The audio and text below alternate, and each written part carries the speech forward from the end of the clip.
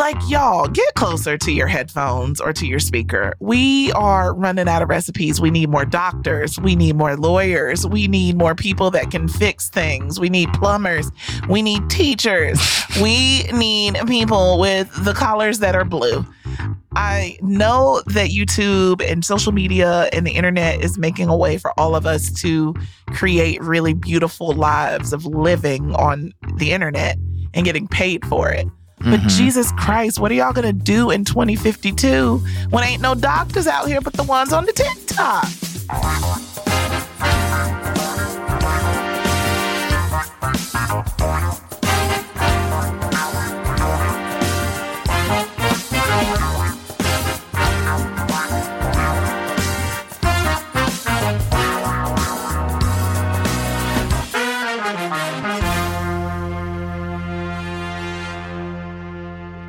What's up, everybody? Welcome to Normalize This, the show where we discuss whether or not ideas, trends, and behaviors should be normalized in everyday society. My name is Danielle Young. And I'm Adam Rippon. Yes, we love to hear it, Adam. You sound just so crisp and clear. I feel like I'm giving good voice today. Yeah, I feel like we should be on our best foot because today we're going to be discussing normalizing failure.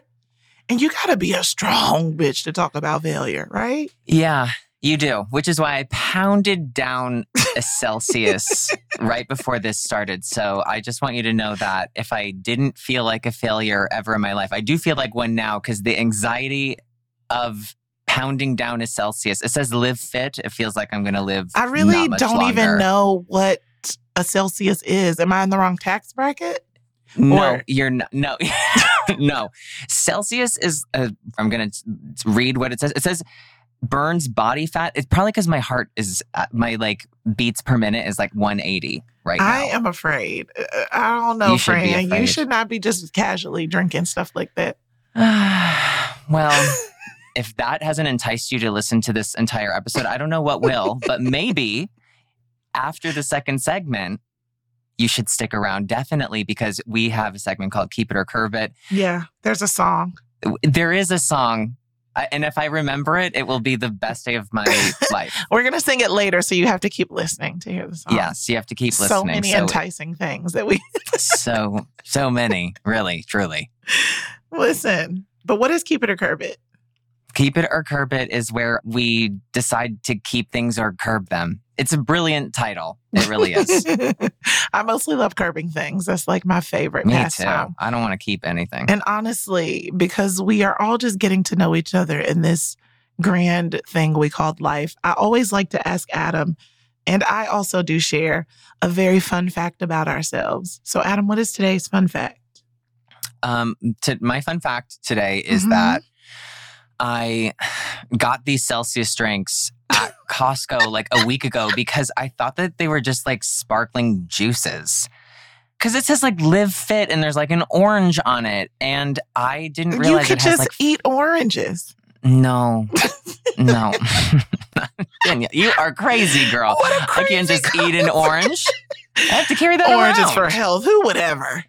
I would literally, I want to live fit, as it says on the front. I want to burn body fat. I want to accelerate my metabolism. As you are literally sweating, sitting there. Yeah. I am nervous. Believe me, my chair's going to be sopping wet. If I'm lucky. That might be the funnest fact that Adam's ever shared about himself. It just makes me feel like I need to share something a little more current for my fun fact.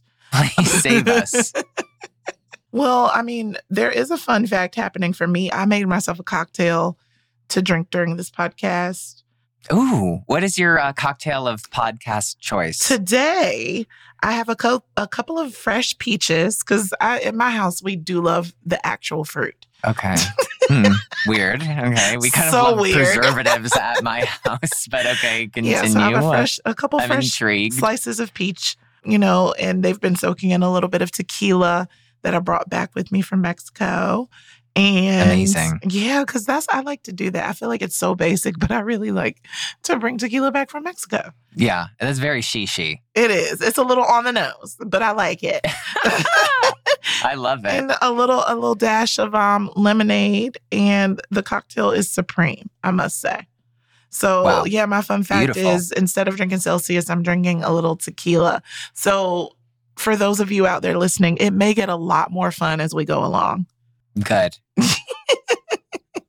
But before we get into our show, I don't want y'all to forget because we are in a relationship. We are together. We're holding hands, interlocking fingers. You and me. I'm in your ear holes. Okay? That sounded really intense. I love it. It's very, it feels like the intimacy that we've been lacking. I need them to know that I'm connected to them. Y'all, I love y'all. So because I love y'all, I need y'all to hit us up on social media and let us know what you want to see normalized, what you want to talk about. And you can do that by hitting me up on the Twitters. I'm Rapso Danny over there, RHAPSODANI. And then on Instagram, I'm the Danielle Young. Just tell me some things. Tell me what you want to normalize. Adam, tell the people where they can at you. And you guys can tell me things too. So you can follow me on Instagram at @AdaRip and on Twitter at AdamRippon. So anything that needs to be normalized, send that over to us and we will get down and dirty if you want us to. Okay? Whatever you want. Like, I love DM slides that are just a little bit dirty. So whatever you need to do. I love all DM slides. Because we're normalizing stuff around here. It's like, that's kind of how you need to lead with that. Also, wait, before you say, I want to tell them to rate the show because we need to pay our bills. So that's right. Rate it, subscribe, and you're going to start feeling our love in your veins and coursing through your hearts, especially if you drink Celsius. It's going to be going super fast. So that'll cause you to want to leave a paragraph review. Do that. 5 stars. Listen, if you don't have a 5-star review, just DM us and we'll fix it. I'm going to copy paste it, your DMs to our reviews from different email addresses. Yes. I'm not going to do that. All right, let's do it. Normalizing failure. Whew. Danielle. Failure is something we all have to deal with, but we don't spend enough time talking about how we handle it. Yeah, because we don't want to talk about failure. I do. Sucks. I do now that I realize that it's not like the end, right? Yes. I was very embarrassed and afraid of it when I was younger. Yeah, I was really I just didn't want to be a loser. I didn't want to not use my gifts or the things that I, went to school for. I don't know. I had this thing on my back being you got to do this. So I think, but now I still have that same drive and motivation to do things, but not as strongly. I'm not as desperate. Yeah. I think.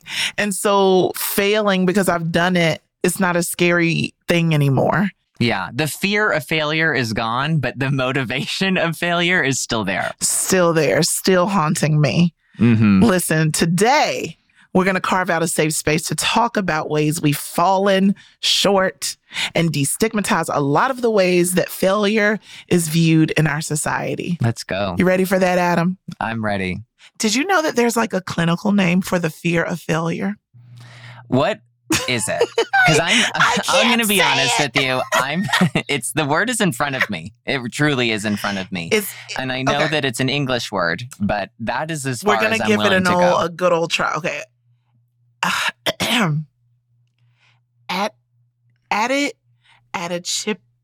Adichophobia.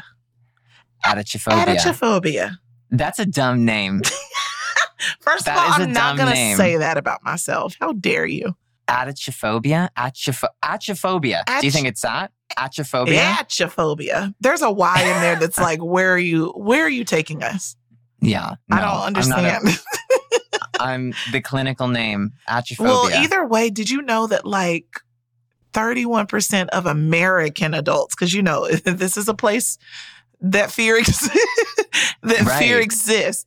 But that's one of our constitutional rights is fear. I know it's written in the Constitution. We are all promised failure, but from our founding fathers. 31% of us Americans, adults, because children, they have that freedom, are actually afraid of failure. Yeah. Okay. I want to know who the other 69% are who aren't. Relax. You guys are just lying to yourselves. Also, that's who crazy. is the person that went around taking the survey for this? Me. Hey, all 31% are you of afraid America. of failing? Yeah, I mean, 31, I'm going to be honest, that feels too low. 31%. Only 31 are At least afraid half of of us. failure. Like, stop it. Yeah, at least half. And the other half. They're lying to themselves. Yeah, they're not. Where do you think like a fear of failure actually comes from? Let's dig into your childhood. Okay. I think the fear of failure comes truly from, I think not wanting to be embarrassed is a key to like being afraid of failure. I think that, you know how people are always like, well, not people. I always say as a joke, like I'm afraid of my own potential for everything, because it truly is, it's a fear. But I do think that there's something to it because, you know, I think when you're trying to do something or you have a goal and you can feel so close to it, that fear that it might not come true almost can be like a self-sabotage so that you make that happen, that it doesn't happen and because you're so afraid it might not happen. Does that make sense to you? Yeah. Was that even in English? Was that atrophobia? Because I think I have atrophobia now. It was a little atchy. I think, I do think you were onto something with that because I feel like every podcast episode is going to have a Oprah story. Like I'm just constantly going to bring up Oprah and or Beyonce. I'm done with podcasts with guests. I'm done with podcasts with small talk. I want to talk about Oprah. Yeah, because listen, let's talk about it because Oprah has said in an interview before how if you're going to fail big. Like Oprah creating the own network.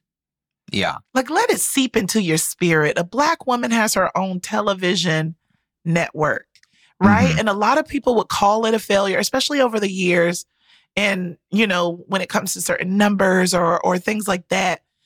But the idea that, and this is an Oprah moment, not like some grand like revelation that I had, but Oprah was like, listen, you may call it a failure, but think about what I've done in my career as a person to be a Black woman to create a network. So if I'm going to fail, if I'm going to shoot, I might as well shoot far, dream big. I know Oprah and her life is very different from most of us, but the concept of that and going for it, it just, you know, it really speaks to a more positive spin on the idea of what failure is. And Danielle, I have a question. Are there any moments in your life where you felt like you were a total fraud, you were a total failure? Because I have moments in my life, but I want to know if you have any in yours. Or has it always just been as effortless as it seems? Listen, I think one of the things that people love most about me is that I am incredibly honest with things and with where I am and what I'm going through. So I'm very honest when I'm like not in it or I'm not doing well, but I also do not call those moments failures. I do not call myself a failure.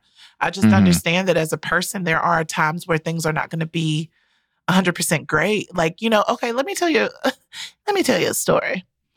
I'm ready. So, okay, you know, I'm a journalist. I've been doing this thing for about 15 years now. And I got the amazing opportunity at the last Oscars. Yes, the Oscars, the one where nobody remembers much of anything except the fact that Will Smith smacked Chris Rock in the face. But I got which you told him to do, which is why insane. I'm telling this story. Right. I'm the reason. I was like, if you don't slap him tonight. No, that wasn't me. I do not condone violence. Thank you, everyone. But I got the esteemed honor to host a red carpet moment at the Oscars. And I was so excited because this was my first Oscars ever. I've hosted a lot of red carpets. I've done a lot of really amazing things, but this was my very first Oscars ever in my long career. And I was so excited because this person trusted me to just handle everything because of my caliber of expertise and professionalism. And Adam, I dropped the ball. How so? I highly doubt it. This I did deem a failure because I'm very used to getting all the paperwork and the emails and everything about carpets and assessing everything and making sure everything, because I'm a Virgo, so I'm making sure everything is in order. But I just was not mentally all the way checked in. And I did a lot of assuming as opposed to fine-tooth combing and asking questions. And I dropped the ball on attending something virtually that would have informed me on some timings. I also have mad friends in the game who were also on the carpet who I could have asked to be sure. But I didn't do that. I just assumed based on seeing that the carpet pre-show started at 3:30 that I was more than okay if I was at the carpet by 1:30 because I would have more than enough time before the red carpet started on a 5 p.m. start. We did get an email saying that the carpets opens at 11 a.m., but it's like, oh, just for like big TVs and platforms and things to be built and people to load in. But like people started actually arriving at like noon. Oh my God. And so I got a call at like 1 as I was like putting on the wig, doing the final touches, getting on my way out. And it was just like, where are you? And it just a whole thing. And it just really deflated me in the moment.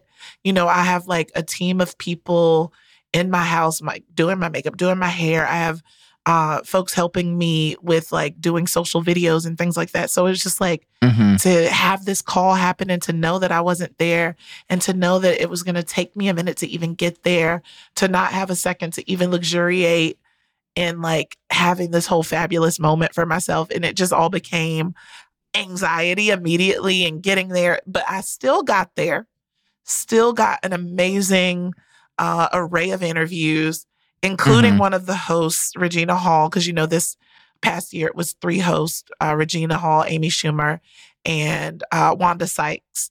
So still got Regina, still got a bunch of different interviews like Chloe and Halle, and actually got away from Will and Jada, like different things like that. And so I felt still really good about what I got, but I just really kicked myself for not paying attention diligently enough to details for such an epic moment. And that, you know, fumble messed up a relationship with the person who was, you know, who hired me, because they had a personal relationship with the person who produced the Oscars. And it was this whole thing. And so it just really felt like a big failure on my end. And I beat myself up for a long time about it until I finally had to like just eat it and take a role of what can I learn from this and how can I move forward for the next opportunity in a way that's not going to be like, I'm not going to set myself up for failure. Right. So can I ask, it sounds like aside from getting to the carpet late, everything else went great. It did. Are you that hard on yourself? I am, but also to have that type of feedback from the person who assigned me the job to be like, hey girl, you could have did this, you could have did that. But yes, totally.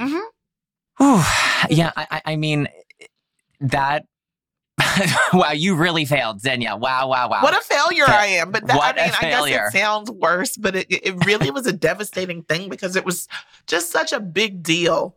Well, you're a perfectionist. You want to do the best job you can. It makes total sense. Listen, the fear of failure is distressing. Yeah.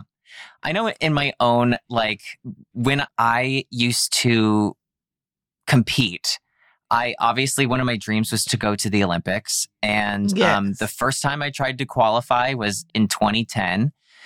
And the next time I tried to qualify was in 2014. And I did not make the team in 2010, which it was that, you know, if a lot of people made mistakes, I would have had like an opportunity, but they didn't. And I was young and I was like, whatever, I'm going to go in 2014. Right. And then when 2014 came around, I was going to be 24, which like in that world is ancient. Yeah. And it's like prime. And it's like, if it's not going to happen at 24, it might not ever happen. And it didn't happen. And it wasn't even close.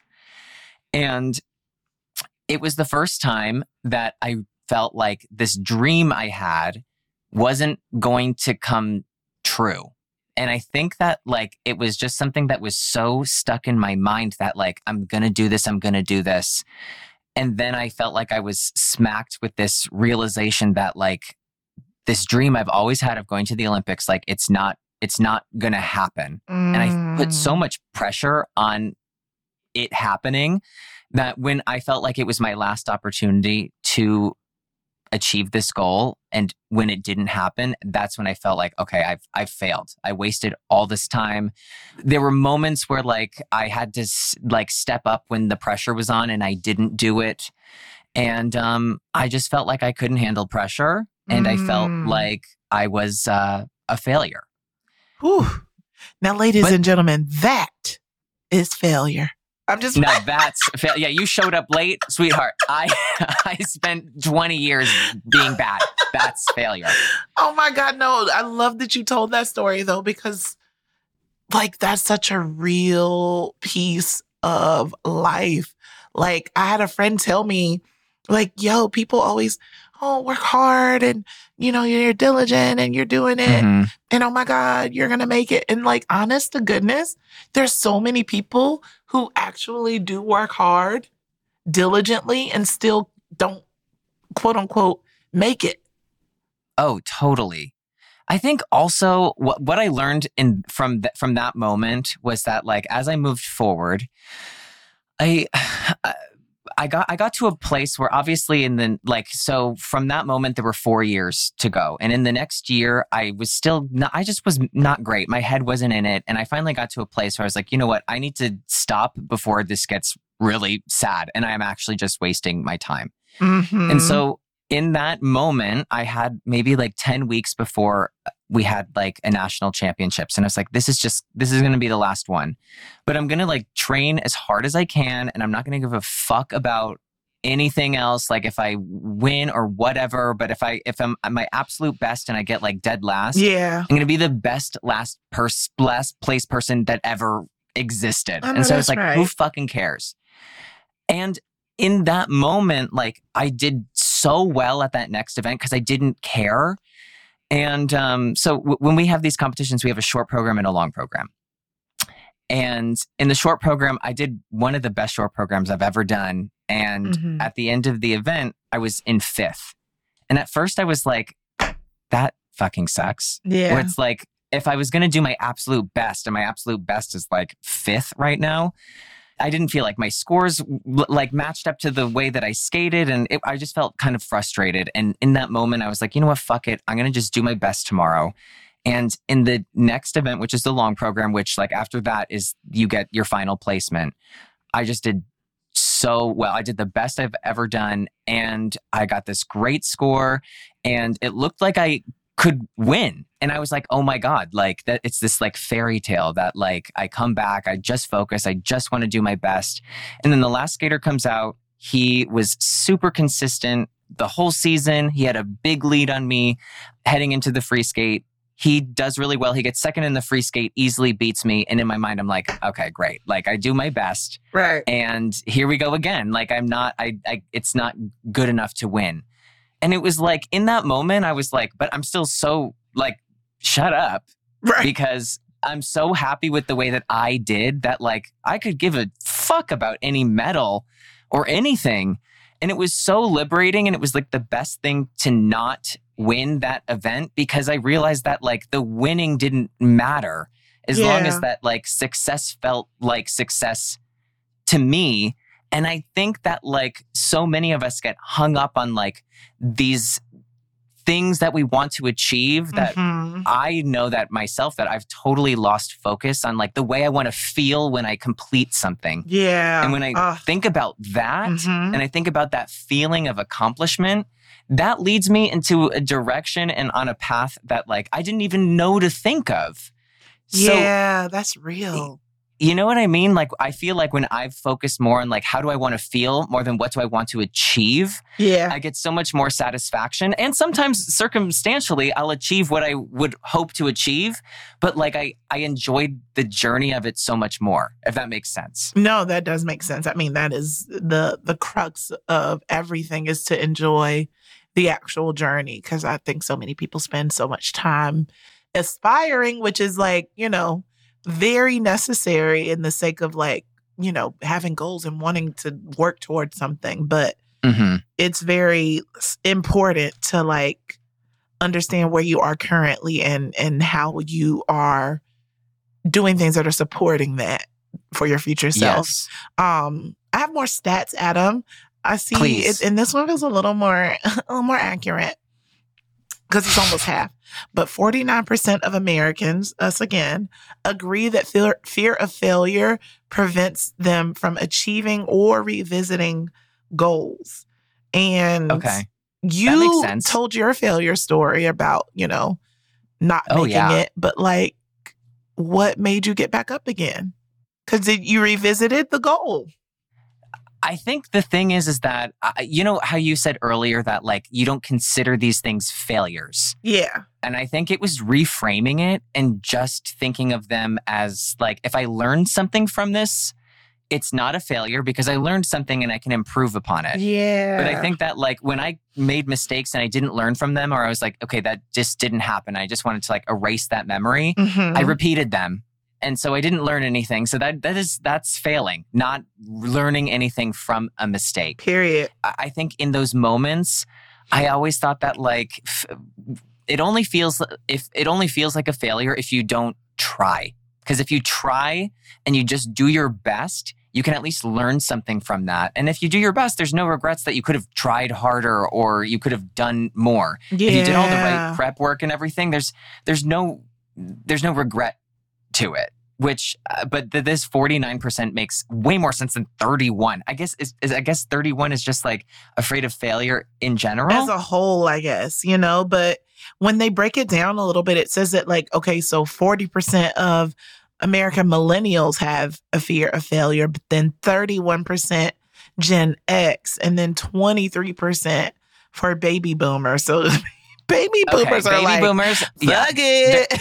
Right. They're on their way out. Gen X doesn't know enough to be afraid of failure. And 40% of millennials, I still, again, show me the other 60% who are living unafraid, unabashedly unafraid. Well, you know what? I don't know when they did this study, but so much is going to drastically change about a lot of these stats after these pandemic years we have lived through as humans. Like, I think fears are shifted. Like, we have bigger fears and bigger things that are daunting. And so trying something is more appeasing to people. It's more appealing to people because it's like, oh, wow, life is so fragile and short.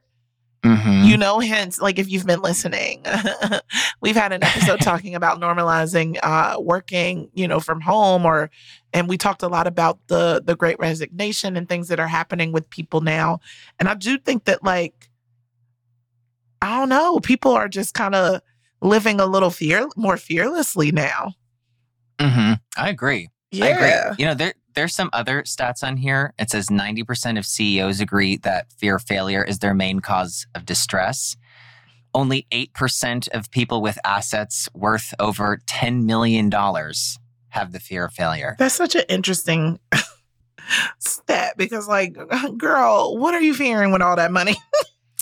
Right. You know what's interesting though? I had somebody tell me this, that like $10 million is the like golden threshold for not ever having to worry about money. Yeah, because there's so much that you can like take off to invest and still have enough money to survive that like you'll be fine. And there's more than enough money to invest in like a property, which always makes you more money back. Right. Stuff like that. Like, I feel, yes, I would be fine with that amount. I want to do a sidetrack for a second. Nobody tells you when you're broke that investments and like stocks and stuff, like there's money there. Well, it's not so much that nobody tells you, baby. I feel like if you're broke, you ain't got no stock money. Like, I'm just like, I got ramen money, baby. Like, I can't. Your checking account. That was the only stock that I was investing in. It's not that I ain't told. It's just that, like, I got to survive the night. I can't. Right. It's not that I haven't been told. It's that I'm just not telling anyone that I'm not investing. And that was always the issue. Yeah. $10 million. If anyone has been listening to this and you've been wondering what the golden threshold is, it's $10 million. If you have less than that, keep listening. Maybe there's some tips and tricks here to overcome CEOs, 90% of them say that it's their main cause of distress, fear of failure being their main cause of distress, which is like, not to be morbid or nothing, but like, those are the people that be jumping off the buildings when stuff goes bad. Right. And they're facing their little white man prison. Mm-hmm. And they be jumping. So it's distressful. It's just, I'm not laughing. Moment of silence. You're laughing with them. I get it. The last stat we have is 51.8% of entrepreneurs exclusively in the United Kingdom. Why them? Have a fear of, I don't know. They have a fear of startup failure. It's something about that I just do not care. It's like I don't care. I'm not going to fucking start up. They're afraid. And you know what? I always knew the British would be afraid. I'm choking on my own laughter right now. You're so stupid. They do not, come on. Every entrepreneur. This is the craziest stat. This is the craziest sentence I've ever read in English. 51.8% of entrepreneurs in the United Kingdom, period. That is the craziest sentence I've ever... Not the United Kingdom. Right. Are we still calling the craziest sentence. I think, legally... Yeah. But I think personally, we're just calling it...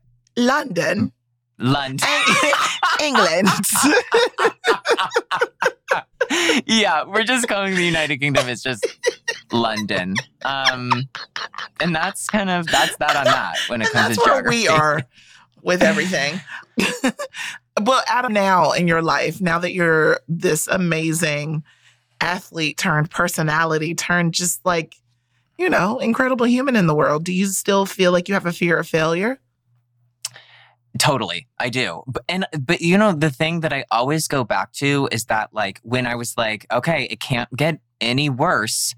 When I truly felt like I was at rock bottom, I used to just be afraid that I was going to feel embarrassed or that I don't know, that I'd be letting people down. Yeah. And truly, it was just a full reflection of how I was going to feel about myself. I was going to be embarrassed because I didn't do what I wanted to do. I felt like I was going to feel like a failure. It was because also in those moments, I learned how fleeting everyone's attention is that maybe even if they talk shit behind your back, it's going to be for 5 minutes and they're going to move on. Yeah. So it's not even that serious. Yeah. And I think for me now that work is not the main thing that I care about or now that I don't actually care too much about sharing myself on social media, it doesn't really matter to me anymore what people think or don't think about what I do or how it plays out. And also because I'm hella vulnerable and open about not having everything all my ducks in a row or everything in place. I think being vulnerable and how honest you are is helpful. Probably. Yeah. Oh my God, it's the key. Yeah, it's the most helpful thing I've ever experienced as far as being able to even embrace what failure could be or even being unafraid of that. It's so I'm just so open to what life has and all of that I think if anything I'm afraid of is not experiencing things. So it doesn't to me, I don't know if I failed or not, at least there was something I shot for, I was shooting towards, which is right. I don't know. That's a lot to me. That's a lot of what life is for me. I do think that that's the key is that you go into all of these situations and that you just want to get something out of them. Because I think truly that so much success and all of these things that we consider the epitome of the top of a career or something, so much of it can be circumstantial. Yeah. Being in the right place at the right time and, doing something in front of someone who can help you further, a career path of yours.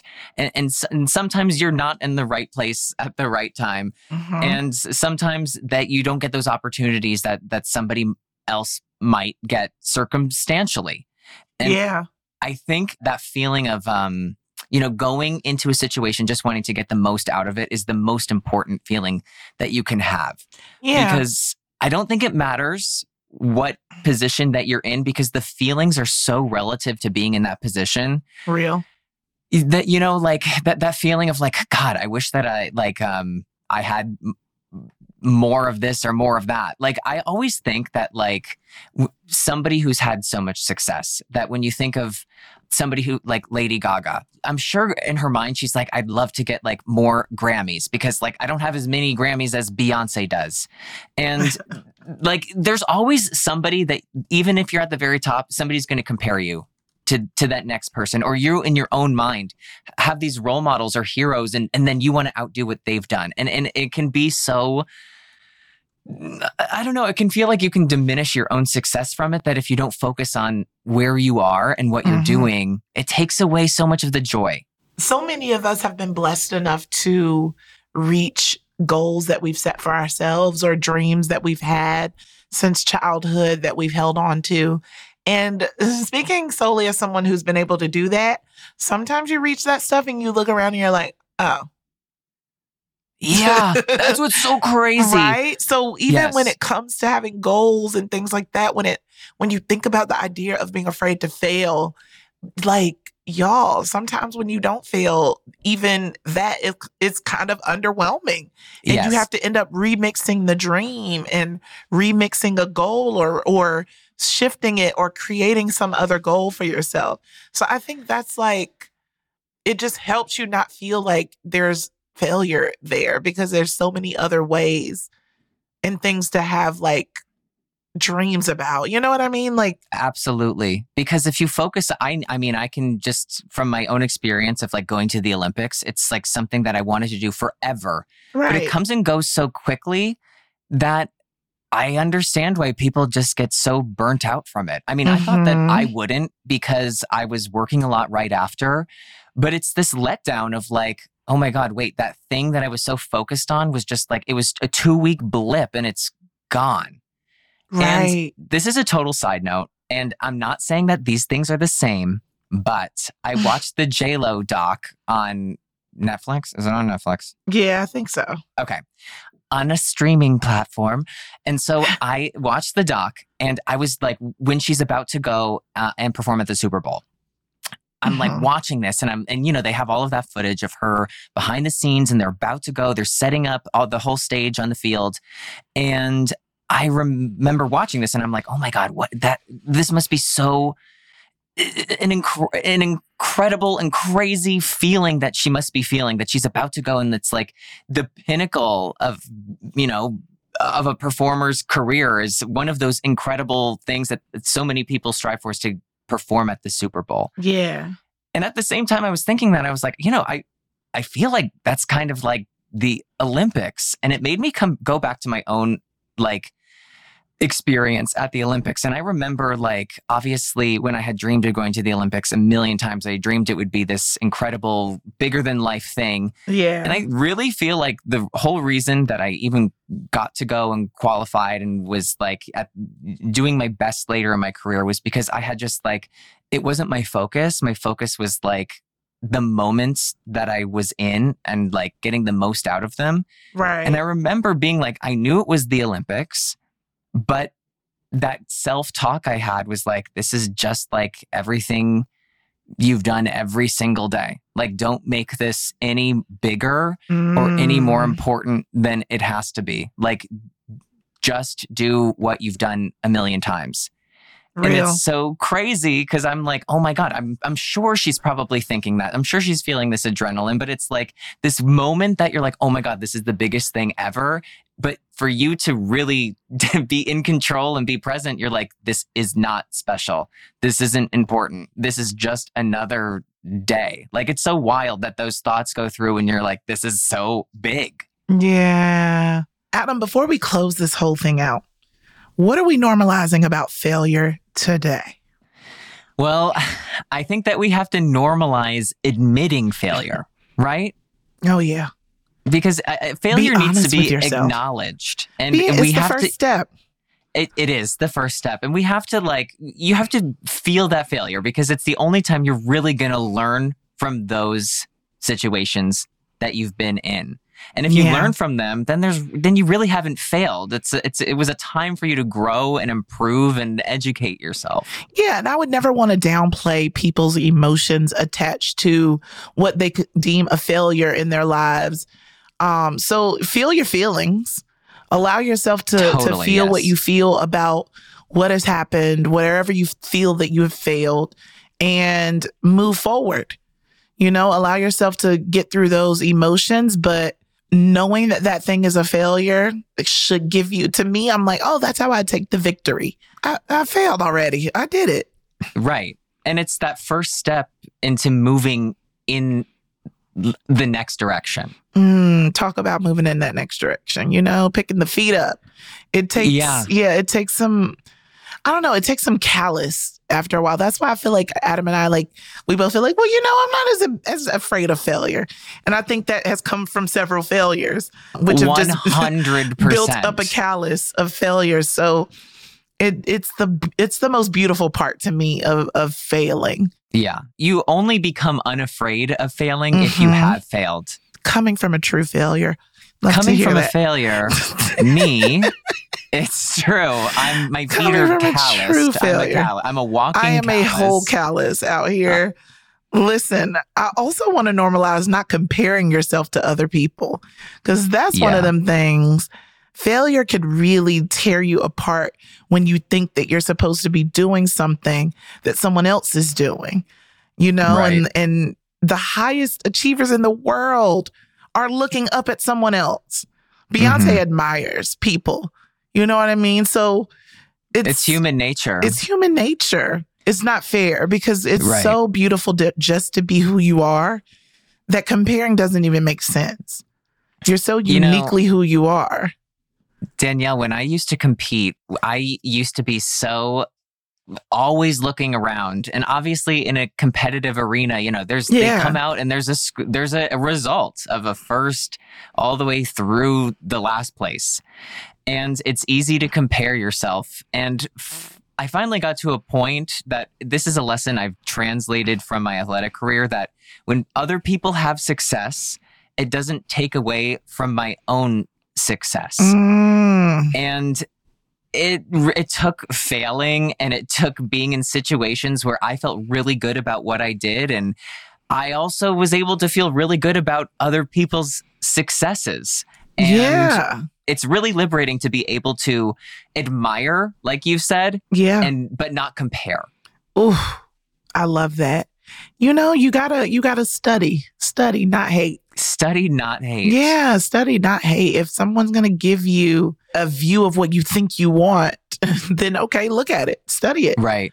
Yes. Don't compare yourself to it. Allow yourself to be still uniquely who you are, but be like, okay, this is how they move. Okay, got it. But yeah, don't compare yourself to other people. No, it never, ever, ever is the right option.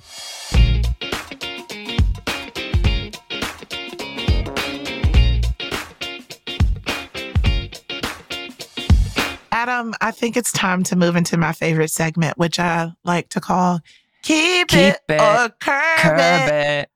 Very close. I remembered this song. Very close. Yeah. The notes were debatable from my end. Debatable. For those of you who may or may not be new to listening to this podcast, this is a segment where we take a look at new social trends and decide if they're worth keeping or curbing. I'm going to kick it off with the first question. Okay, Adam? You ready? Please, go ahead. I'm ready. I'm always ready to keep or curb anything. It's got something to do with one of my favorite things, which is food. Love. So, yeah. But about 36% of Americans cook at home on a daily basis. 13.7% of those surveyed prepare meals at home because of a strong passion for cooking. As a result of the pandemic, Americans are both cooking and baking more. Sounds good for them. Should we keep or curb cooking at home on a daily basis? Okay, I think we should keep it, but I feel like you have some strong... I am a failure at cooking at home. Okay, that I don't want to believe that, but continue. No, it's just that the pandemic, we were just cooking so much.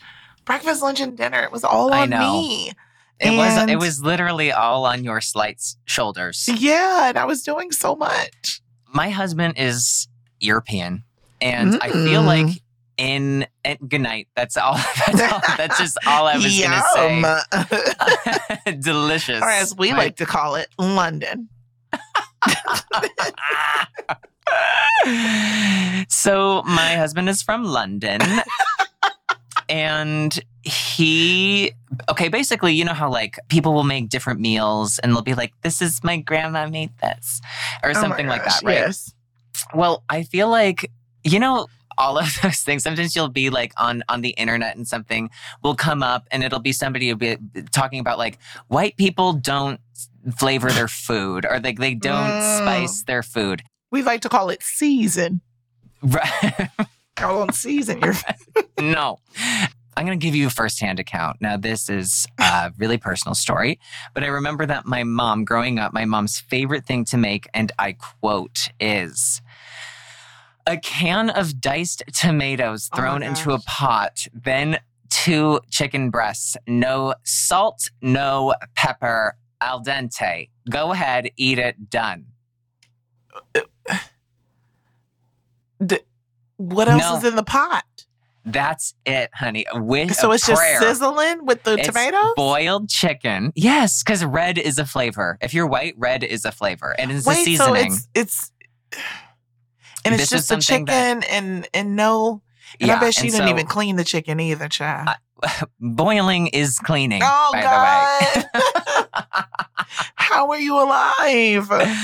I don't know. But I'll say, I think millennials, and I can speak from being white firsthand, that I think and I definitely think it's a white thing, that growing up, lots of frozen, lots of pre-made. Oof. And I think that's just like our generation. Like if you're a millennial white person, and then listen, I'm speaking to myself. I'm looking in a mirror right now. I'm making eye contact with myself. And I'm saying, because when I think of like childhood dinners, and this turned me off from cooking, and I was like, I don't want to do it.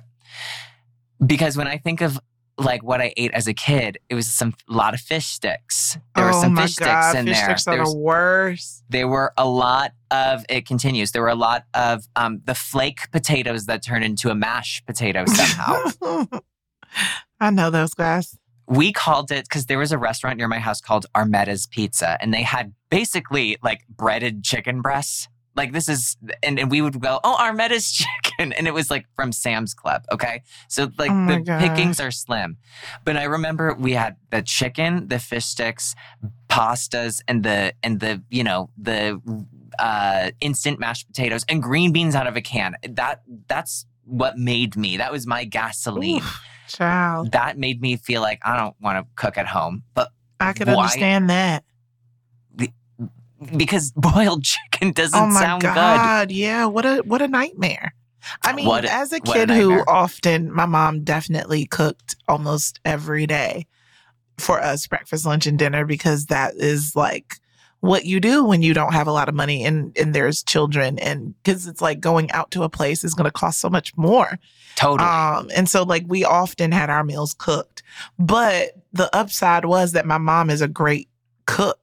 So it would be really, really good meals and not just the chicken with the tomatoes. Like my mama going to clean and season that chicken, and it's going to be cooked up, with some gravy. It's going to have some rice. I'm very used to a home cooked meal, but I was that kid, any kid that grows up with home cooked meals all the time wants McDonald's. And you're not going to get that. So it was like I started detesting home cooked food. And now that I'm like a grown up who goes out to restaurants and things and I can afford to eat nice things, I really like doing that. Don't get me wrong, I do like a nice home cook moment. But for the most part in my life right now, she's at a restaurant. So in the idea of keeping and curbing, Adam, I'm going to say I'm going to curb cooking at home on a daily basis. Okay, good. Good for you. Because I'm going to say... Set me free. You are free, and I am back at the chains of my own home because I'm going to keep it because... You need to learn how to not just put JP's a good cook. Tomatoes and He's a good cook, and JP, that bitch likes to season things. So I'm now making you've had up for seasoned lost chicken, time. And you don't know how to act. Exactly. Congratulations. Thank you. Love okay, this so... for you. Here's the next keep or curb, okay? I don't know. All right. I'm ready to go. A couple from Chicago went viral for posting a video of their baby shower. While nothing exploded or burned down, things got spicy after the expecting mother asked for anyone who did not bring a gift to leave the party. Ooh, so she said, sometimes it some be like people that. came. Okay, which is, I think, okay, before I even finish, I'm going to say that I feel like is so intense. She said, some people came that didn't bring a gift. And if you came without a gift, you can go ahead and leave. Oh. Okay, goodbye. It's the attitude. Goodbye. It's the energy. It's Come the on. attitude. Okay, go. Please, go ahead, Danielle. Are we keeping or curbing? No gifts? I guess we're going to keep the baby, curb the mother. That is insane behavior. That's totally wild.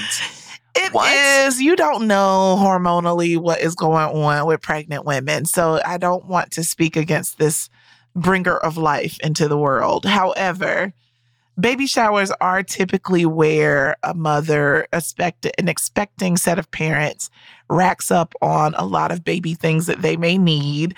Because it's also a time where you're nesting and a time where after you're giving birth and you're just at the house because your body is recovering and there's not, and nowadays there's a lot more, digital Instacarts and things you could do. But right. I think the tradition is just supporting a new family as they are, bringing this new life into the world. So they're very used to getting all these things at the baby shower.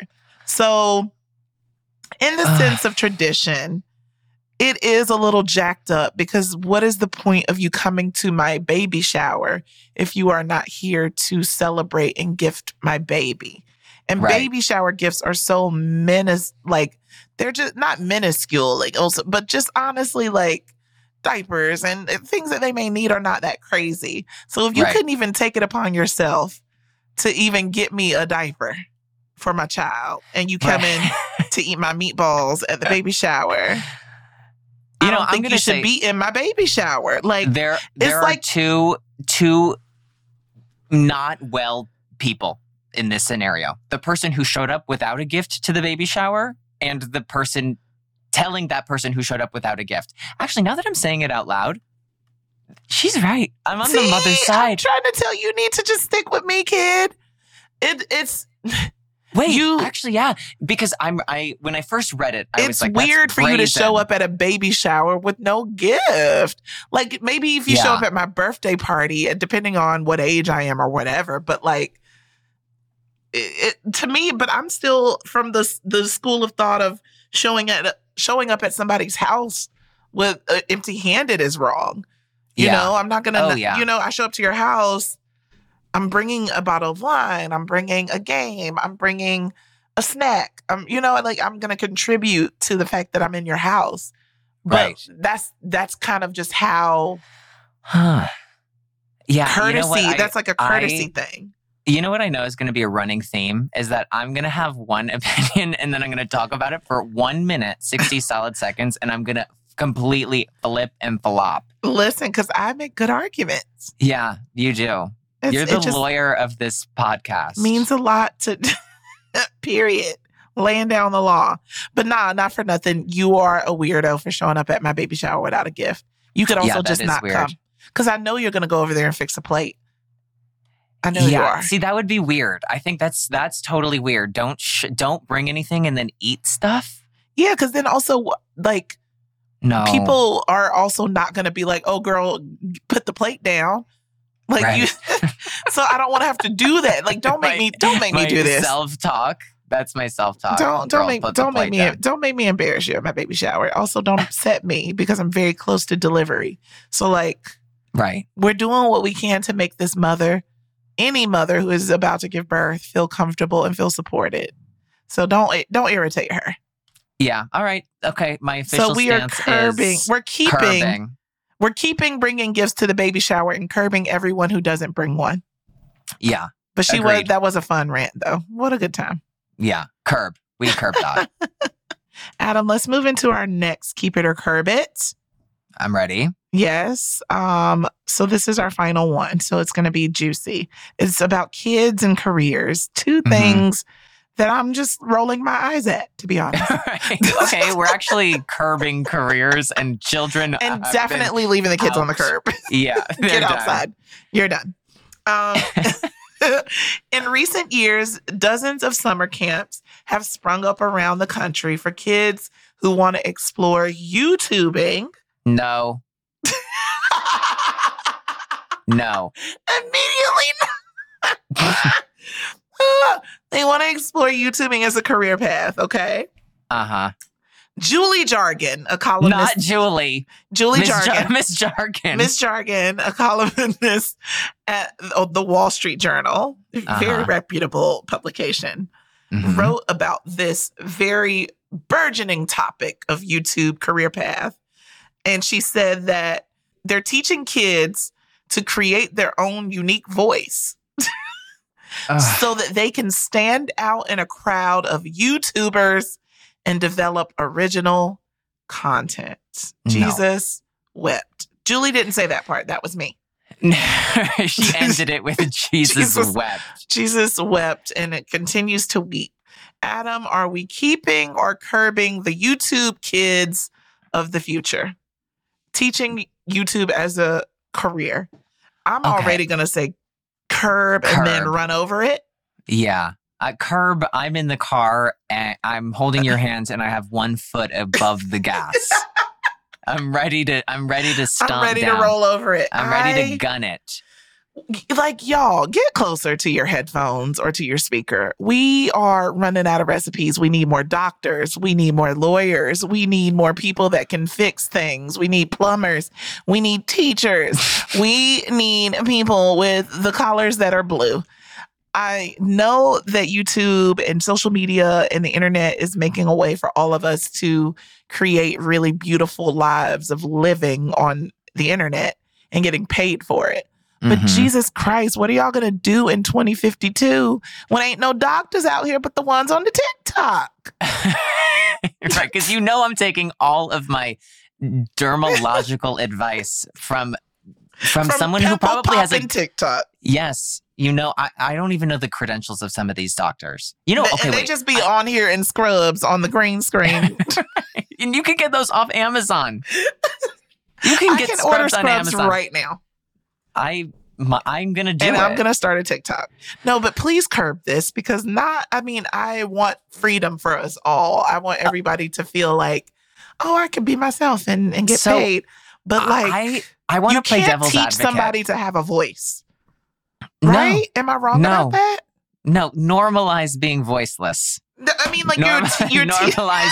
Actually, you're what we should normalize? To how to create a unique voice when your unique voice is already yours. Yeah. I mean, if you go on TikTok or something and you read some of the comments, people should normalize having no voice because sometimes people shouldn't be writing some of the stuff they do or posting some of the stuff they do. We shouldn't be mass producing the next iteration of YouTubers. Like, this should be something that people get into if they are interested and they're consistent and they can build their following, do whatever you want to do. But what do you say to the kids that are interested when they're young, right? Like they want to learn. Which is happening because there's a lot of parents who are like gamers and like my nephew likes watching. There's this family where the dad has always played. Yeah, the dad has always played video games and different things like that. And he'll do it. And now his kids are like a part of it. So where it feels like a little bit vloggy, a little bit gamer. But it's like intergenerational. Now the kids are like making their internet money. They bought a house. They bought cars while they were, living on the internet. Mm-hmm. That's just so weird. It's so wild. All of this about them because he's watching them from the time before the man even had kids, and his kids are like, there's a teenager and like an 8-year-old now. So it's like, and they're raising their kids to understand that they can have these type of careers too. Mm-hmm. I mean, listen, like, it's nice. I know it is, but like, really, what are y'all gonna do when ain't nobody doing the jobs that need to be done? Yeah, and I think I always think of like the influencer of it all. Oh yeah. And people who like fall into, they get a huge audience. But I think, why I think being an influencer and being a YouTube, I think it's so volatile because the whole talent is like just that person.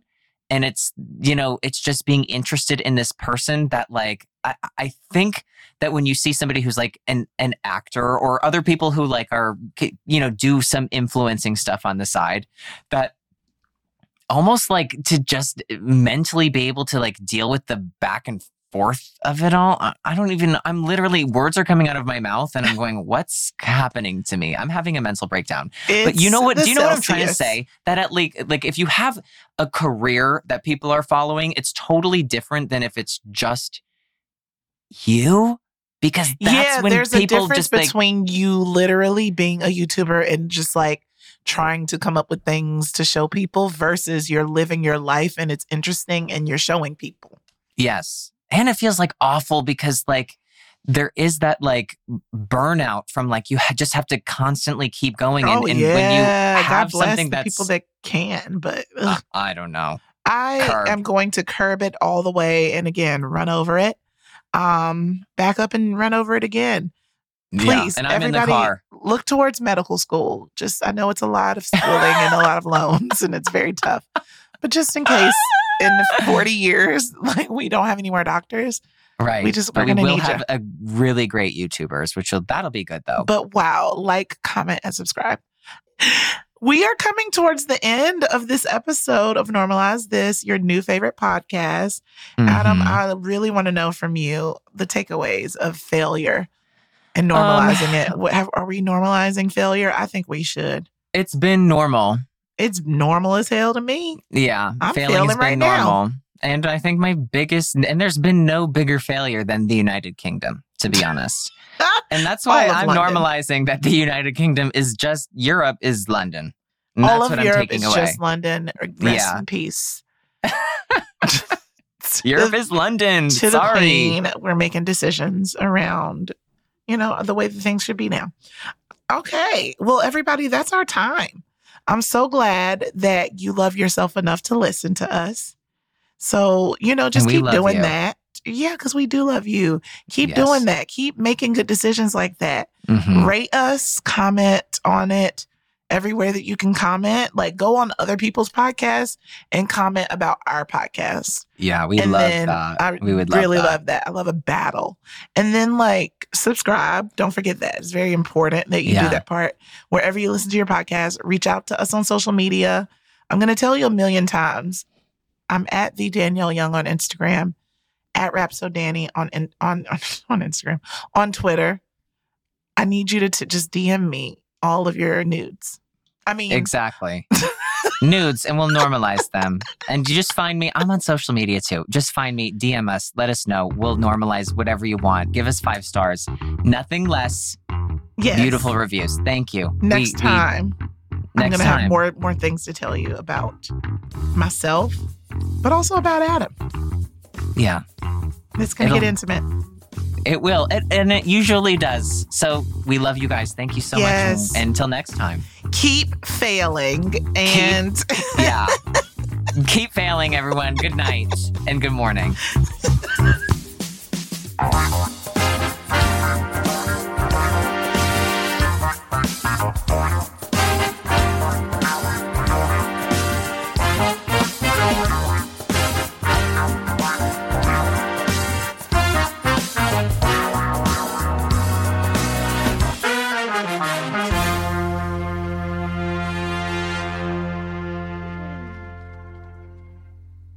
Hey, listeners, we want to hear from you. Make sure you're following @MakeSpringHell on all platforms for weekly show updates.